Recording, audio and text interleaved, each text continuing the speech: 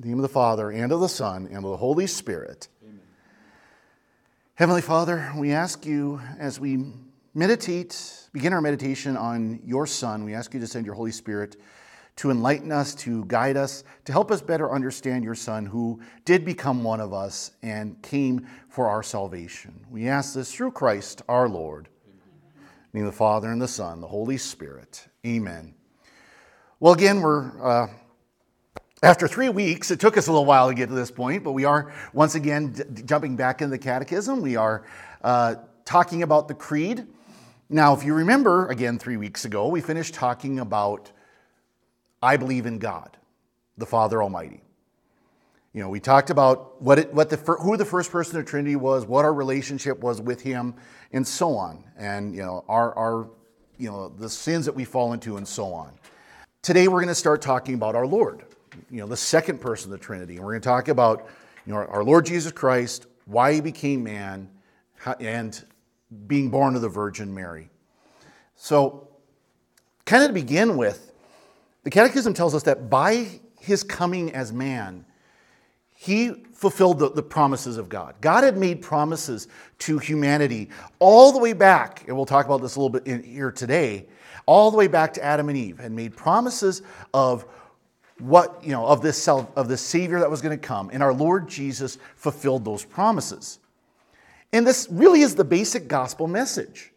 This really is the basic gospel message that, as the Catechism says in paragraph 423, we believe and confess that Jesus of Nazareth, born of a Jew and of a daughter of Israel at Bethlehem, at the time of King Herod the Great and the Emperor Caesar Augustus, a carpenter by trade, who died crucified in Jerusalem under the procurator Pontius Pilate during the reign of the Emperor Tiberius, is the eternal Son of God made man. So this person, Jesus, who did exist, He was a real person who lived in time, lived in a place, a particular place in a particular time, was and is the Son of God made man. He became flesh for us, for our salvation. That is the gospel message. That this message that we proclaim isn't something that's abstract, it's not something that's in theory, it's an actual fact. It's a fact that is human. Jesus was fully God, fully human. And the purpose of teaching, like we are doing here, is to proclaim Christ. I've mentioned that before, where the reason why we do catechesis, the reason why we do this kind of teaching, why we do religious education, is so that we can know, understand, and seek communion with Him. So that we can know our Lord, we can know who He is. We can understand Him. We can understand why He did what He did, what He taught, and so on. And then, of course, to seek communion with Him. That we can have that relationship with Him on a personal level. That He wants us to have that relationship, to have a personal level. And it's important that we, the regular Catholics, come to know Him. Because our call is to go out and evangelize, to go out and proclaim Him to the world. We can't do that if we don't know Him first. If we don't know our Lord first, we can't then go out and proclaim Him to the world. We're not going to be proclaiming Him if we don't. So we have to come to know Him better and be drawn closer to Him so that we can then have the grace to proclaim Him. So this is why things like this are so important. Why we go through all these things in the Catechism, all that stuff that's in that big old book, is so that we can know Him better. And so the Catechism starts talking about our Lord by looking at His titles. Names that we use for Him, titles that we use for Him. And of course, the first name is Jesus. His first name, if you will. By the way, Christ isn't His second name. It's not like our names today where we have a family name that comes after our given name. Jesus was His given name. And when you look at the original Hebrew, the name of Jesus means God saves. And that gives us a clue about His name. Because it's not just a signifier.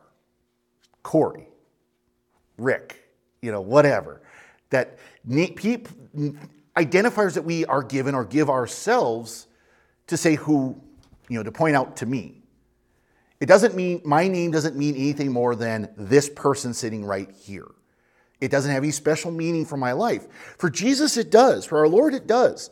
It's more than just an identifier. It shows, first of all, who he is, God, and why he came, to save. That his name shows his whole message, shows who he is and what his mission was and is here on earth. And it tells us that all of salvation history is fulfilled in him. It's completed in him. That he came, that God, who had been preparing the Israelite nation all the way through the Old Covenant, sent him to fulfill the salvation from sin. Because the fact is, when we talk about sins, one of the reasons why we shouldn't minimize sin is because sin is not so much about what we do to each other, even though that is obviously an aspect since we are called to love our neighbor. Sin is an offense first and foremost against God. When we sin, we first and foremost offend God by our actions. And often those actions also offend those around us. And so only God can save us, can forgive us those offenses against him. It's like saying, if I say something about Donna and I give her a hard time and she gets upset, I can't go to you and say, well, I'm sorry I did that to Donna. And you'd be like, hey, I'm right here. Talk to me, She can't forgive me for offending you. And just like we can't forgive each other for offending God. Only God can forgive us for our offenses against him. Now, he wants to, and that's why he sent our Lord. But only God can do that. Now, we call his name Jesus because that is the Latin version, the Latin version of the Greek version of the Hebrew. It's gone through like 3 or 4 translations. So it's English to Latin, or Hebrew to Greek to Latin to English, is kind of how that went. But the original Hebrew form is Yeshua. In that first part, Yeh, that's the divine name of God. Remember YHWH? That divine name that the Jews never said because it should not be pronounced by unclean tongues, how they would put it. Well, that's that first part of Yeshua, is the divine name. So the divine name of God, the I am who am, is in his name. And then the end of it, the Shua, is save. As my extremely limited understanding of Hebrew and the professors who taught me at seminary would tell you it means. So I don't claim to know Hebrew at all. But it means, again, that this name of Jesus is something that is special. You looked in the Acts of the Apostles. There is no other name under heaven given among men by which we must be saved. That's Acts 4:12. There's no other name by which we must be saved. Philippians 2, 9 through 10. It is the name which is above each or every name. The name which above every name. It is a sacred name, the name of our Lord. Which, unfortunately, a lot of people don't recognize that it is a sacred name. That's a name that should be said with respect. There's another spot in the scriptures where we're talking, at the name of Jesus, every knee shall bow. Traditional practice we do is we'll might do a little head bow or something like that. Some way to recognize that name. And of course, you go out there, you go over to the bars, you go out in public, you'll hear our Lord's name everywhere. And they're not using it as a blessing. They're using it as a curse. When we talk about taking our Lord's name in vain, that's what they mean. If someone gets upset and GC it and all this stuff, and people don't recognize anymore that this is a special name that should be always spoken with respect and reverence. And I hate to say it, many of us Catholics are pretty bad for this too, let's be honest. We can slip up and use the name of Jesus improperly or GD it or something like that. We can take God's name in vain, but we should recognize that This is a name that has power. This is a name that brings salvation. And so we should treat it with respect. Treat it as a prayer. The name of Jesus is very much a prayer. There are, devotions that are just repeating the name of our Lord in prayer. There's the Eastern prayer, Jesus Christ, our Lord Jesus Christ, Son of David, have mercy on me. Our Lord Jesus Christ, Son of God. Our Lord Jesus Christ, Son of God, have mercy on me. And that's a prayer that we can repeat over and over, invoking our Lord. And so we've got the name, his name, Jesus, and then he has the title of Christ. Christos in Greek means Savior. He is the Messiah, the one who was anointed to be the Savior of the world. And we talk about anointed, we kind of understand this concept when, like with confirmation, the bishop will take holy oil and put the sign of the cross on the forehead of those who are anointed. That is sealing them with the Holy Spirit. It's anointing them with the Holy Spirit. Well, Jesus was also anointed by the Holy Spirit and was anointed for the mission that was given to him by the Father. That mission of salvation. That mission of being priest, prophet, and king. We hear those words, that he came to be the fulfillment of the priests, the prophets, and the kings of the old covenant. To minister, to offer the sacrifices, to be a prophet who proclaimed the word, to be the king who led and guided, ruled over the kingdom of heaven. He was anointed by that, and anointed by the Father with the Holy Spirit. Just as we are anointed with the Holy Spirit, like I said, at confirmation, or a priest, his hands are anointed, are covered in oil at their ordination, and so on. This idea of anointing is something that we still do in the church today. And it is ascending in a mission. It's giving us a mission. When we were anointed at baptism and confirmation, it was to go out and to be Christian, to live for Christ, to proclaim his name, to bring people to Christ. That is our mission. Well, no difference for him. He is the anointed. He is the one who is anointed. And he was anointed to fulfill the promise that was given to King David. King David was told that his offspring, someone in his family line that will be after him, would be the one to save the world, would be the one to free the people of Israel. And this is why our Lord was called the Son of David.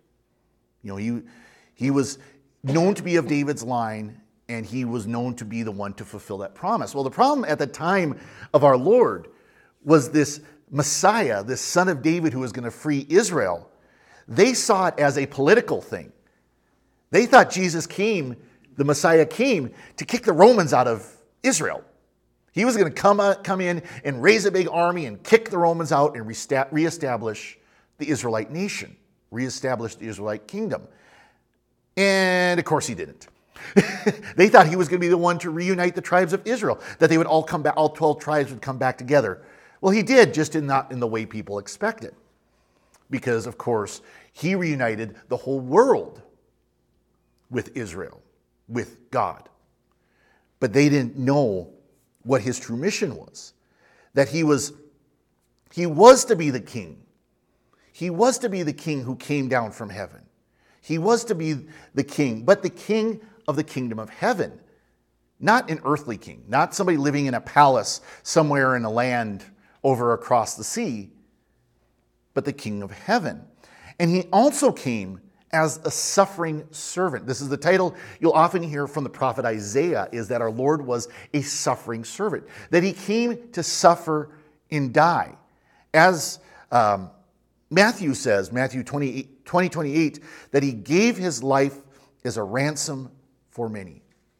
And this mission was only revealed when he hung on the cross.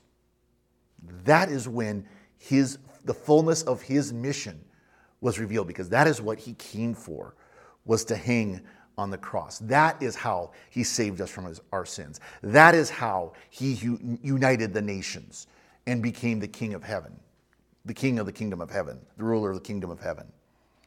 And so, next title that the Catechism talks about is the only Son of God. Now, this title of Son of God is something you see through the Scriptures. It had been used by many people in many peoples and many groups. It was not something that was unique to our Lord to say that he was the Son of God. That even when our Lord himself said that before his death and resurrection that he was the Son of God, people very easily could have taken it the way others did in the Old Covenant. In the Old Covenant, the title of Son of God was given to the angels. Those messengers who came to bring messages from God.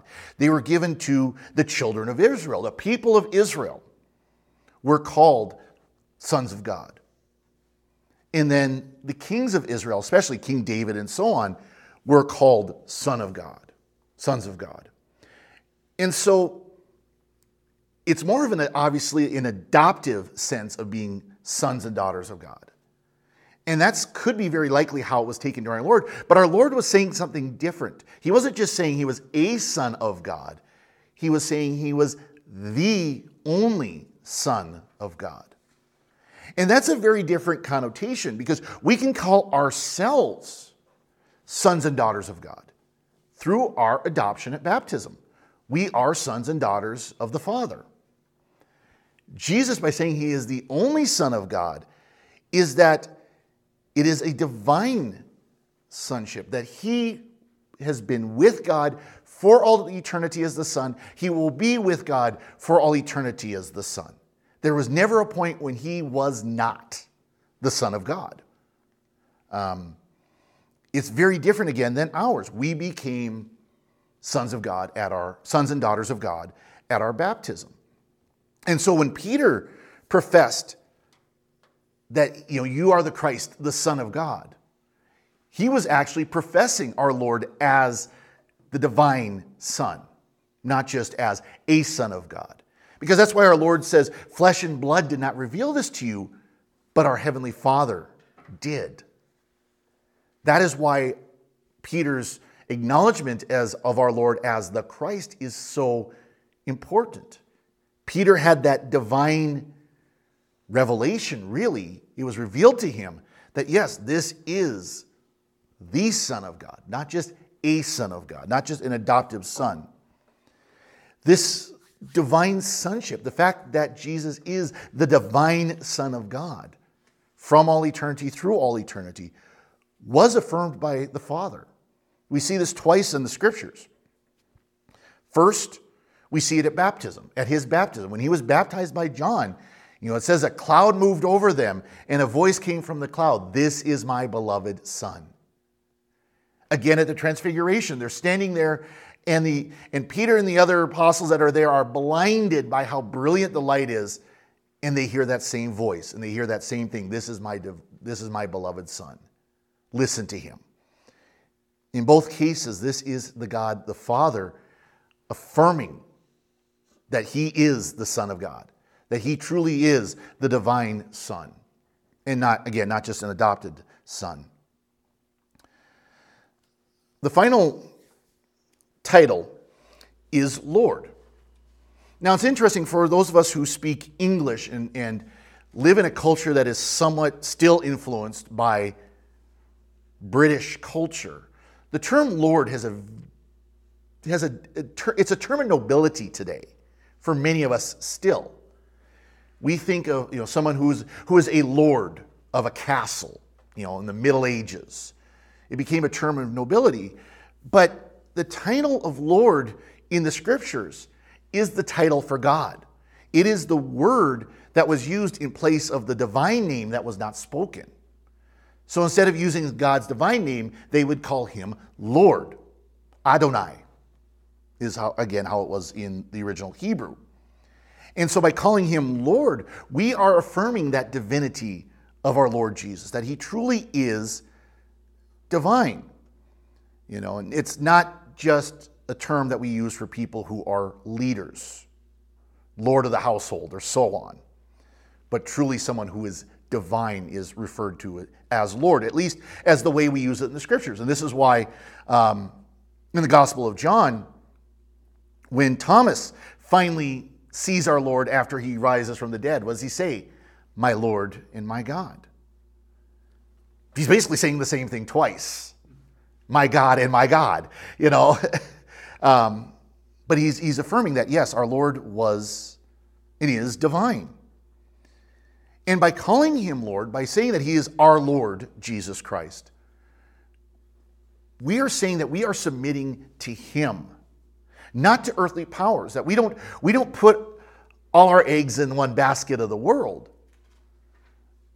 Yes, we respect those here on earth who have power, we respect those who have authority over us, but our submission, our obedience is first and foremost to the Lord.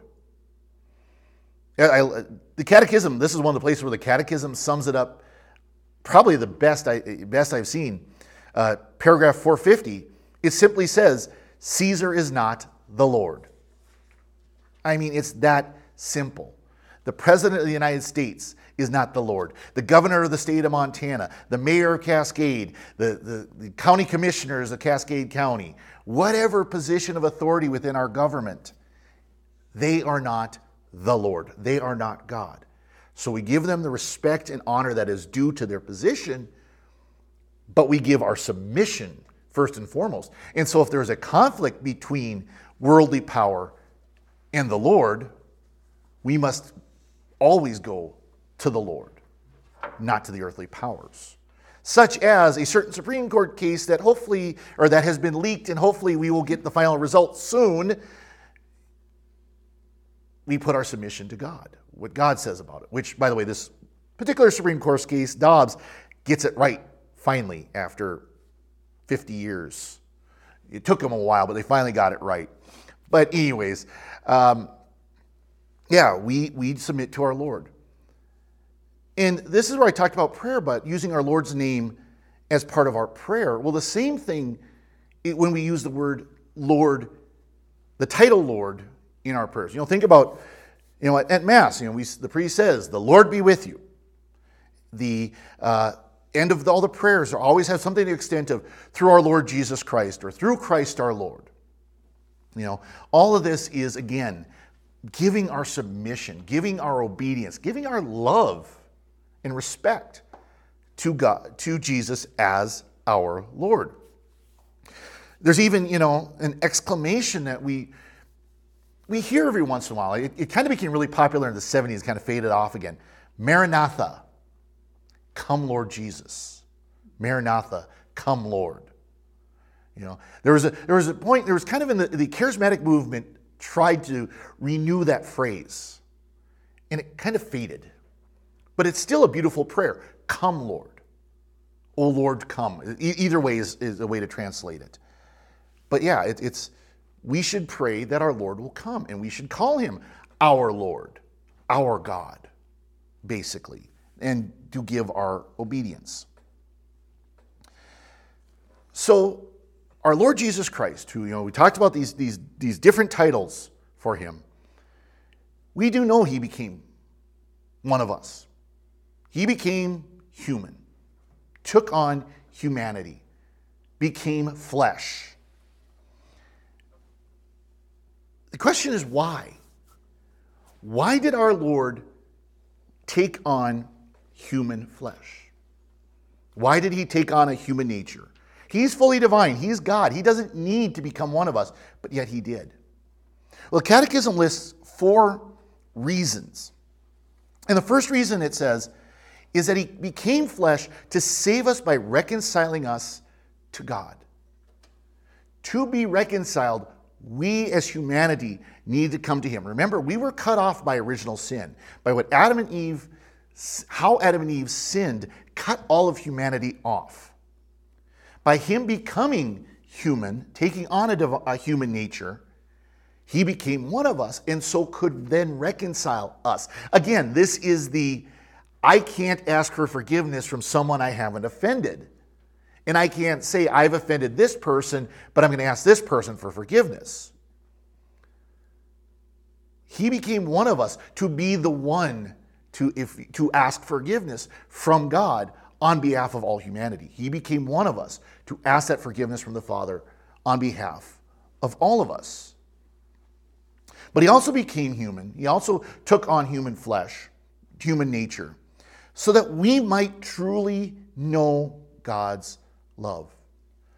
He came to proclaim the message that God loves us and wants us to be with him for eternity, wants us to come to know him. He came to show the example of that love in the world, what that looks like, and to help us understand how we can live in that love. He wanted us to know that love, that God truly does love us. Third of all, he said, to be our model of holiness. And this kind of ties into that not just did he come to show us God's love and how to live in God's love, but also how to live as God calls us to live, how to follow his will, how to give our lives over in submission to him. And then finally, he became human to make us partakers of divine nature, to share in his divine nature. And of course, we do that when we receive him in the Eucharist. We receive the divine body, blood, soul, and divinity of Christ. We share in that divine nature, and we will share in that divine nature throughout heaven, throughout our eternity in heaven, if we follow our Lord. Now, the word we talk about when we say that our Lord became man, became flesh, is incarnation. And that just means to take or to enter into flesh. You know, we talked about somebody being carnivore, meaning they eat animal flesh. So that's where you can see that incarnation. He took on he assumed our human nature is what the church says. He didn't absorb it, kind of like towel absorbs water. No, he assumed it became a part of him, not just sucked into him. This human nature did. But he did this, as I said, to accomplish salvation. And the Catechism quotes Philippians 2, 5 through 8. This is from St. Paul. Have this in mind among yourselves, which is yours in Christ Jesus, that though he was in the form of God, did not count equality with God a thing to be grasped, but rather emptied himself, taking the form of a servant, being born in the likeness of men. And being found in human form, he humbled himself and became obedient unto death, even death on a cross. So he became flesh out of obedience to God, even to death, so that he can bring about salvation on our part. Now, when we talk about God becoming flesh, and I kind of hinted at this, he didn't just take on the appearance or look like he was human. He was fully human. He had a fully human nature and is, in both cases, is fully divine. He is fully human, fully divine. 100, 100. Not 50-50. Not half human, half divine. Some kind of, they call them chimeras or chimeras, where it's a mix of animals. No, he's fully human, fully divine. And the problem with this, but also the reason why this was revealed to us, is because of a bunch of heresies in the early church, a bunch of incorrect understanding of the relationship of our Lord, human and divine. And most of these heresies focused more on his human aspect, not the divine aspect. His human nature, not his divine nature. There was one that very cleverly is called adoptionism. And it's cleverly called adoptionism because it literally says that Jesus was just a human being that was adopted by God. He was just one of us that God said, oh, you're my Savior. You're my second person of the Trinity now. I've adopted you. And of course the church said, no, that's not the case. One of the most famous of the early heresies was Arianism. This heresy actually, at one point, if I remember correctly, it's said that more than 95% of the church at the time fell into this heresy in one form or another. That's how popular this heresy was. So if you think, oh, heresy can't spread like that, oh, yes, it can. I mean, eventually it was beaten back, but it took many, many years. But Arianism said that Jesus was of another substance. We say in the Creed that he is of one substance, or consubstantial with the Father, as we say it, in the same substance as the Father. Arian said, no, he's another substance, and that really he was the first created. Jesus was created by the Father in this other substance. And again, we don't believe that Father, Son, Holy Spirit are one substance. They are united.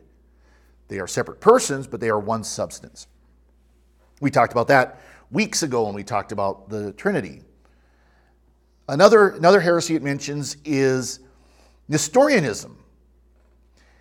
Nestorianism said that you had the divine person of the second person of the Trinity, and you had the human person, Jesus, and they were smushed together like an Oreo.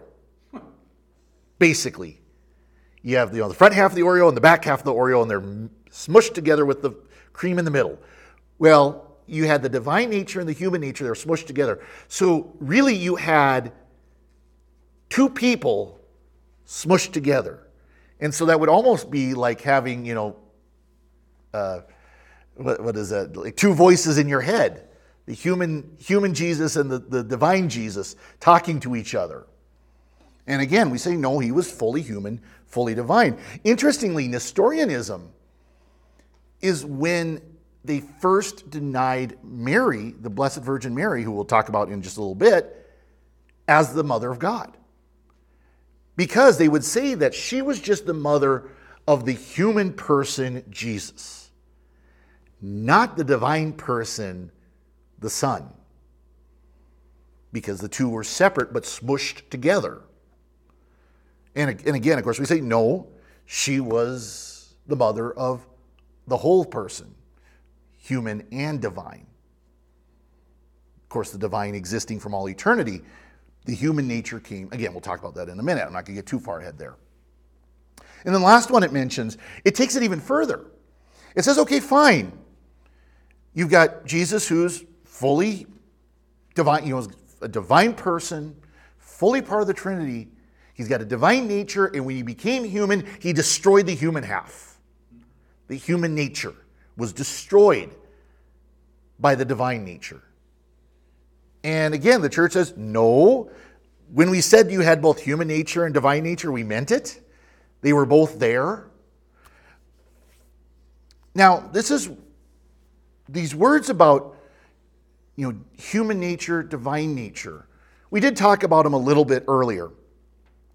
But the church has clearly stated that Jesus is both God and man, a divine person with human nature and divine nature. That is the official definition of who Jesus is, as far as these arguments go. Well, when we talk about a nature is, for lack of better terms, what we're made up of. And I don't just mean physical aspects. Part of a human nature is the human soul. The fact that we all have human souls. We have human knowledge.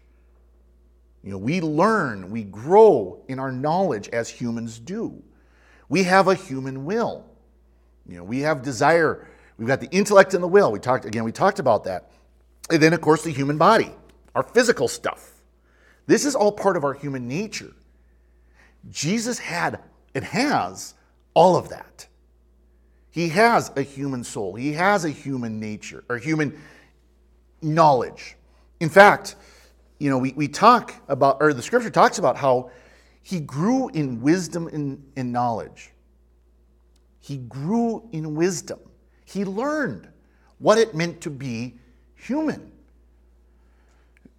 In his human knowledge, in his human soul.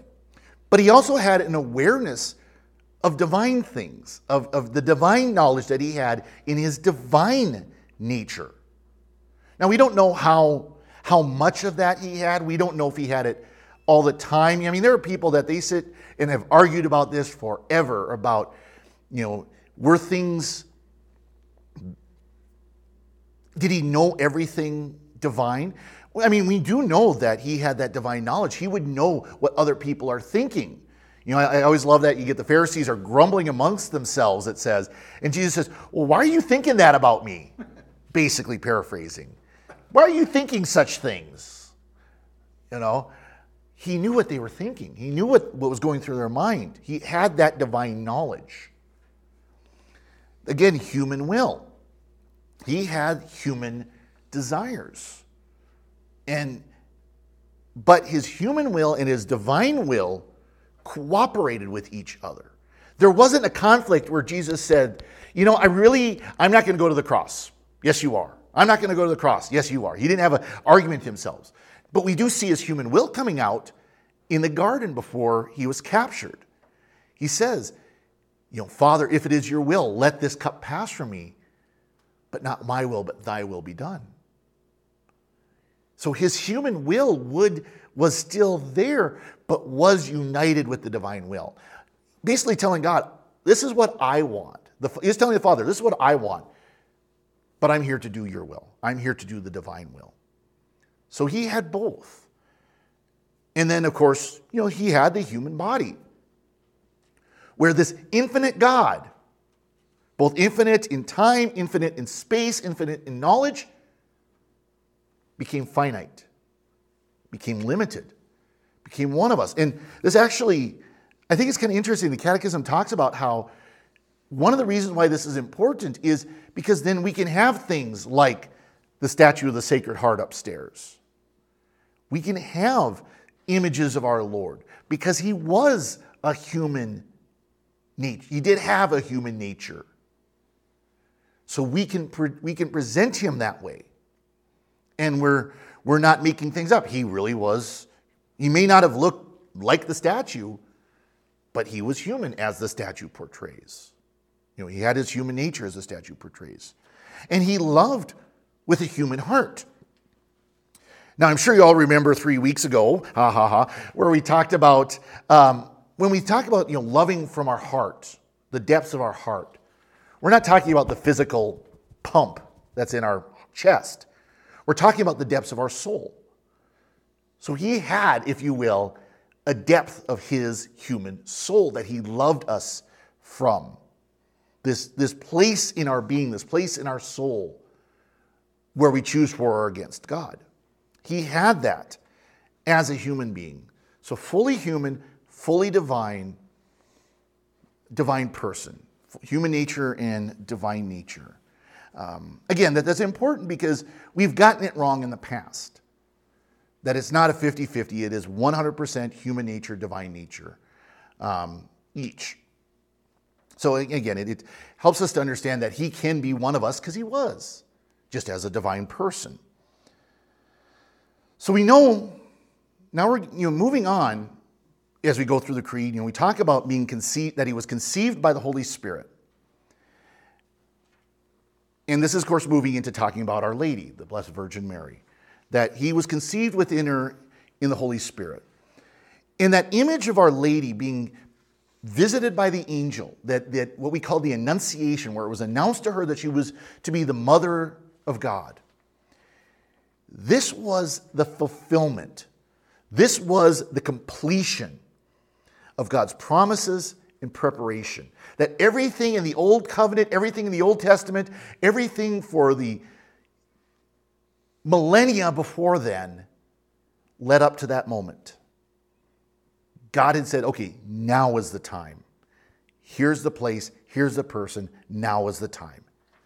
And the angel was sent to her to fulfill those promises, to fulfill that preparation that had come to humanity throughout all those years. And so the Holy Spirit came down because the mission of the Holy Spirit is always united with the mission of our Lord.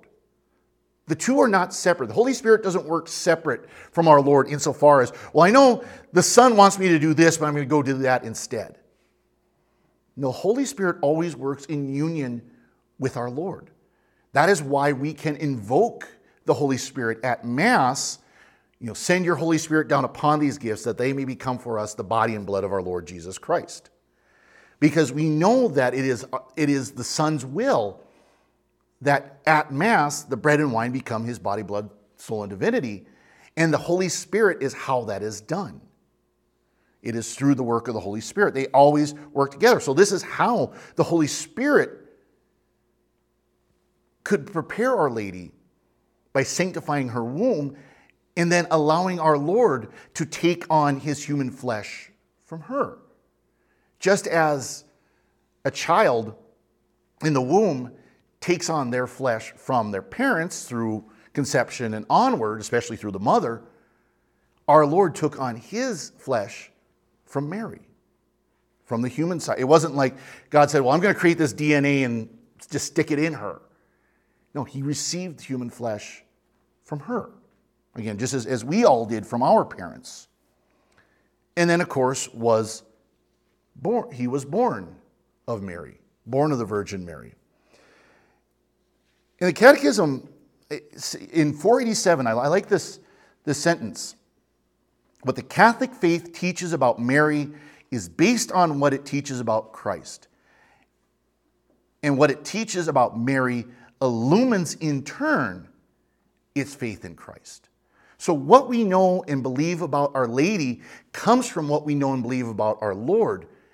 And the opposite works as well, that what we know about her helps us to better understand our Lord. The two work hand in hand. Now, if you've ever done the Marian consecration, you will say that we are consecrating ourselves to our Lord through Mary. When we pray to Our Lady for intercession, we are praying through her to our Lord, asking for her intercession. So the two work hand in hand. She was predestined to be the Mother of God. She was predestined from all time, going all the way back to Eve. She was predestined. And yet, she was given the choice. And what we mean by predestined doesn't mean that God had said, she's going to be the one and I'm going to make her do it. No. God prepared through time, through the history of the Old Covenant, the Old Covenants, for her. Going all the way back to Eve. Going all back, you read, right after they did what they weren't supposed to do and they blamed each other and they blamed the serpent. God promised Eve especially, that a Savior would come from one of their descendants. That eventually someone from their lineage over generation after generation, many generations, would save humanity from that sin. That was the beginning of the preparation. That preparation continued when you look at Abraham and Sarah, through the fact that Sarah was miraculously able to have Isaac. She was childless, could not have children, but then was able to have the child Isaac, who became the father of Jacob, also known as Israel, the person Israel. Through that lineage, and then there are many other women, the Catechism points out, that were part of this preparation. Hannah, the mother of the prophet Samuel, Deborah, Ruth, Judith, Esther, and more. When you look through the scriptures, there are women everywhere who are part of this preparation for Our Lady. This predestination, if you will, for Our Lady. And then, of course, when that fullness of time, that completion of time occurred, the angel appeared to her and offered for her to become the mother of God. And she said yes. And even that, her life itself was prepared for that moment. And this is where God being outside of time kind of screws with our minds a little bit. Because when we talk about the Immaculate Conception, of course, we are talking about the conception of Mary in her mother's womb, not Jesus. The Annunciation is the celebration of the event of our Lord's conception in Mary's womb. The Immaculate Conception is the conception of Mary without sin in her mother's womb. She was prepared from the first moment of her existence to be the mother of God. But that preparation that she received came from our Lord's cross. She was the first to receive the salvation of God that came from her Son. This is where I say the fact that God is outside of time kind of messes with our mind, because we kind of think, how could you do that?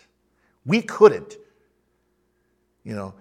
We could not look at someone and say, I'm going to prepare their mother for their birth when they're already an adult. We can't do that.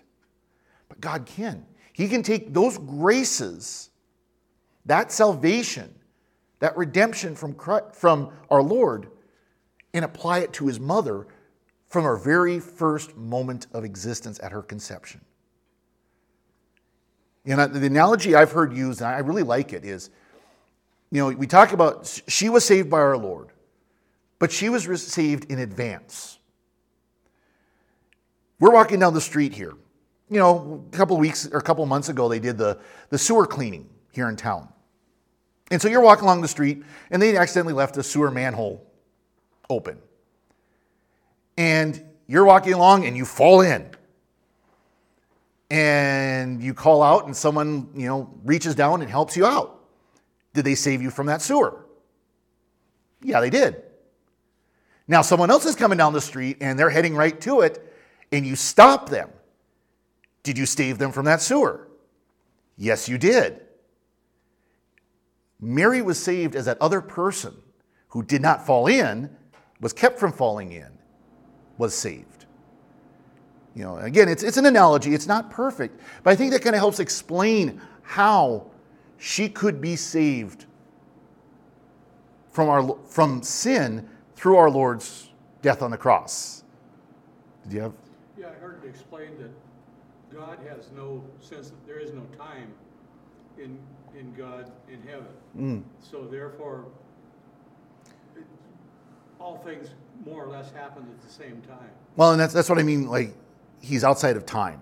Right. Because how time is going to work in heaven is very different than how it does here on earth. But yeah, all of creation to God is a snap of the finger. Yeah.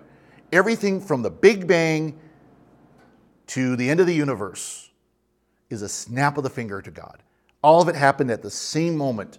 So one of the things I've heard said is, when we're at Mass, and it doesn't matter which Mass, whether it was the Mass here this evening, Sunday Mass, big formal Masses, in God's eyes, every single Mass that has been ever celebrated, is being celebrated, and will ever be celebrated, is the same time as the cross. Same time as our Lord's death on the cross. It's all the same in his eyes. We can't see that because we're 2,000 years separate from our Lord's death on the cross. But in God's eyes, it is all one. So yeah, I mean, that's exactly true, that it is. Time here on earth is basically meaningless to God. He just said, okay, this is when it's going to happen in this, as we understand time. And so this was a special privilege that she received from God, was to not have to suffer the effects of sin. And so she shows us the example of what obedience of faith looks like, what it looks like in faith to be obedient to God. And of course, we have these words, let it be done to me according to your word. Her yes, her fiat, let it be done. She was willing to accept his will out of obedience. And so she gave herself entirely to her Son in service to him. Not just in carrying her for 9 months and giving birth carrying him for 9 months and giving birth to him, but also throughout her life following. We know that she not just raised him from being a child into being an adult, but was with him throughout his adulthood, up to the actual cross itself. We know she was there at the cross itself, and then after as well. So she was so filled with God's grace, Hail Mary, full of grace. Well, she was so filled with God's grace that she might say yes, and say that yes throughout her life in service of God. Now, when we call her the mother of God. We say those words, that she is the mother of God. And of course, this is an argument with Protestants, where they actually bring up the old heresy, Nestorianism, where we'll say, yes, Mary is the mother of God. No, she's not. She's the mother of the man Jesus. She's not the mother of God, which that's Nestorianism. That's where I talked about that earlier, where that heresy that said that she was the mother of the human nature, the human person of God, and they smushed together divine and human nature. That's not the case. Again, going back from weeks ago, I talked about how there's I can't think of the word, but basically there's a theory, or and that's not the right word, but anyways, there's what we say about one person of the Trinity, Father, Son, or Holy Spirit, we can say about all of God. Because each person of the Trinity is fully God. Remember, I drew that triangle up here. Is God, not, is, or is not, all that. So what we say about our Lord, Jesus, we can say about God, the Trinity, as a whole. Now, we can't say about the Father, we can't say that about the Son. We can't say that when we receive the Eucharist, that we are receiving the Father. Can't say that. But we can say when we receive the Eucharist, we are receiving God. Because we are receiving Jesus, the second person of the Trinity. And so by saying that Mary is the mother of God, yes, we are saying she is the mother of the second person of the Trinity, and where he has received his human nature. But because we can say that about the second person of the Trinity, we can say that about all of God. I much prefer to just say she's the mother of God than all that I just said. It's a little easier to just say that, because we're saying the same thing. It's just a shorthand to say she's the mother of God. Now, of course, we've got, she was a virgin. We understand that she was a virgin. She conceived as a virgin. And this truly is a miracle that points to the fact that he is the Son of God. That he is the only Son of God. He is the divine person with a human nature and divine nature. Because, of course, he was conceived by the Holy Spirit in fulfillment of the promise that God had made through the prophet Isaiah. Isaiah 7:14. Behold, a virgin shall conceive and bear a son. That's unheard of. That literally is a miracle in the sense of something that is beyond nature. It's supernatural. It's unheard of, the idea that a virgin can conceive. There's a certain act that needs to be involved that means that person is no longer a virgin. But yet it happened with Our Lady. And this idea, interestingly, there are those who would say, well, she couldn't have been a virgin, and besides, that's a ridiculous idea. That was just made up. It's mocked. And it was mocked all the way back to the time of our Lord. They say, oh, that's just something, it came from the culture or something like that. But the Jewish people mocked it. Pagans mocked it.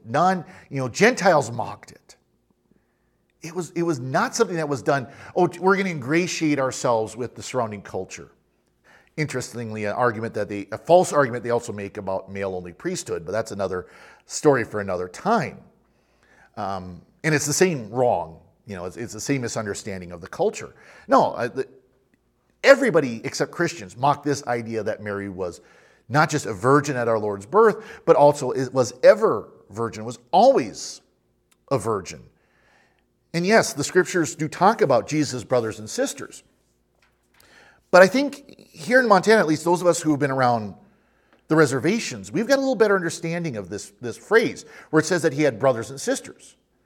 Because there are some of them, like James and John, the sons of Zebedee, their mother was a Mary. Just not the Mary married to Joseph. It was the Mary married to Zebedee. The sons of thunder. That Mary was somebody different than the Blessed Virgin Mary. But here in Montana, if you're familiar with Native American culture, everybody in your tribe is a cousin. Now, whether or not you are directly related to them, most likely, but it's so far off in some cases. You know, we're not talking direct cousins as of my mother's sister's son or my father's brother's daughter or something like that. We're talking third, fourth, fifth generation cousins. You know, so far off that most people wouldn't even know that, other than living on the reservation, that they're actually cousins. So we kind of understand this, that calling someone a brother or sister could mean, yes, they are biologically related, but it could be more like cousins, you know, extended families, you know, much more distant relatives than just biological brothers and sisters like we use that today. So she very much was ever virgin. She very much was virgin. And because of this, we are able to share in her motherhood. We are able to have her as our spiritual mothers. And of course, we see that on the cross when our Lord said to the Apostle John, you know, behold your mother, behold your son. That wasn't just for him, that was for all of us. That at that moment, we were adopted as her sons. That she took us under her wing. And this is actually part of his redemptive mission. This is part of redeeming us, of saving us. You know, we talk about our Lord as the new Adam and Our Lady as the new Eve. You had the first Adam, the first Eve, and the new Adam and the new Eve. And Jesus is the new Adam who brings about the new creation and fulfills the new creation through the Father's initiative, but he brings about the new Adam. So she is the new Eve, the new mother of the living. Because our Lord, through his role as the new Adam, brings about new adopted children through baptism. And so she is our mother, again, our spiritual mother. And as our spiritual mother, you kind of close out, she shows us the example of faith. She is very much the example for us. Yes, she was without sin, but she was still fully human and shows us the example of what faith looks like. And so is the example of the church. She is really a model of what the church has become. The church we talk about as our mother, the church. Again, that caring, that nurturing, that interceding for us that the church is called to do. Well, all that is modeled, again, by Our Lady. So I believe in Jesus Christ. I believe that he was born of the Virgin Mary. Any questions about this or anything else? Things that you might have remembered from years and years and years ago? I mean, months and months and months ago. I have one. Sure. Every so often when you walk, like you're in a shopping center and an outsider, I call them outsider from the Catholic Church, comes up and they'll say, how come you guys idolize Mary? Someone that you know, though, that's... Yeah. How do you respond? We don't. We don't idol. Yeah, there you go. That's the answer. We don't. Why don't you pray her? Why don't you ask for her intercession? She's your mother. You know? Ask her to pray for us. Yeah. That's all. It's Yeah. like asking somebody else to pray for somebody. Yeah, that's... Except Jesus will not turn her down. Yeah. One of my favorite stories from the Gospels is when Jesus changed at the wedding when he began his first miracle, if you want. Sure. He did the first miracle at the behest of his mother. Yep. When she said, talk to him. He'll handle it. Yeah. It's not my time. Yeah. Oh, he'll handle it. Too bad. Yeah. Do it anyways. Yeah, exactly. It's kind of funny. That's kind of like, that's the way mother would do it. Yeah, exactly. Oh, yeah. Don't give me your excuses. Just Well, I love it. It's like, what's this between you and me? This isn't... I'm not here to give people more wine. Yeah. I mean, he doesn't have a problem with wine. He got called being a drunkard, but yeah. I thought that was a pretty funny story. It showed his humanity also. Oh, yeah. Yep. I didn't realize that Jesus' brothers were not Mary's children. I didn't realize that, and thank you for that. Yeah, and that's, I mean, yeah, they were not biologically her children. Yeah, and that's... And there's a lot more we could go into on that. There's a lot of more arguments about that and so on. But it just ultimately comes down to, it's like St. Joseph would have known. Once he had the revelation from an angel that she was pregnant from the power of the Holy Spirit, you'd be like, okay, well, once he's born, we can have our own children, right? Hands off. Yeah, oh yeah, he had been like, oh, I mean, he loved her, he respected her, he cared for her, he protected her, but he'd be like, no, no, this is too holy, this is sacred ground, we don't go there. You know, he had too much honor for that, too much honor and too much love for our Lord and for her for that. So, yeah, and again, it's one of those things that you talk about, like idolizing Mary and things like that. It's like, you don't get it. This is the most powerful intercessor we have. She loves us literally as a mother. Why wouldn't you want to talk to her? You know. I've got a question, Father. In lineage, Joseph was from the line of David. Yep. How about Mary? Yep. Both of them were there? Yep. Okay. Now again, we're talking how many generations? I mean, we're talking 1,000 years. Yeah, 1,000 years, exactly. Almost exactly 1,000 years. So, I mean, they're both from the line of David, but, you know, I mean, that's still a lot of, 200 Well, generations. Yeah. See, I've read where Joseph was, and it's like, matters not. Mary was. yeah. Well, As far as Jesus come from the house of David. right. Actually, it would normally come through the mother, not the father, but it both were. In Jewish culture, too, they're a matrilineal society, too, so that kind of makes sense. Yep, exactly. If your mother's Jewish, then you're Jewish. Exactly. Yep. Other questions? All right. You covered it. Glory be to the Father, and to the Son, and to the Holy Spirit, as it was in the beginning, is now, and ever shall be, world without end. Amen. In the name of the Father, and the Son, the Holy Spirit. Amen.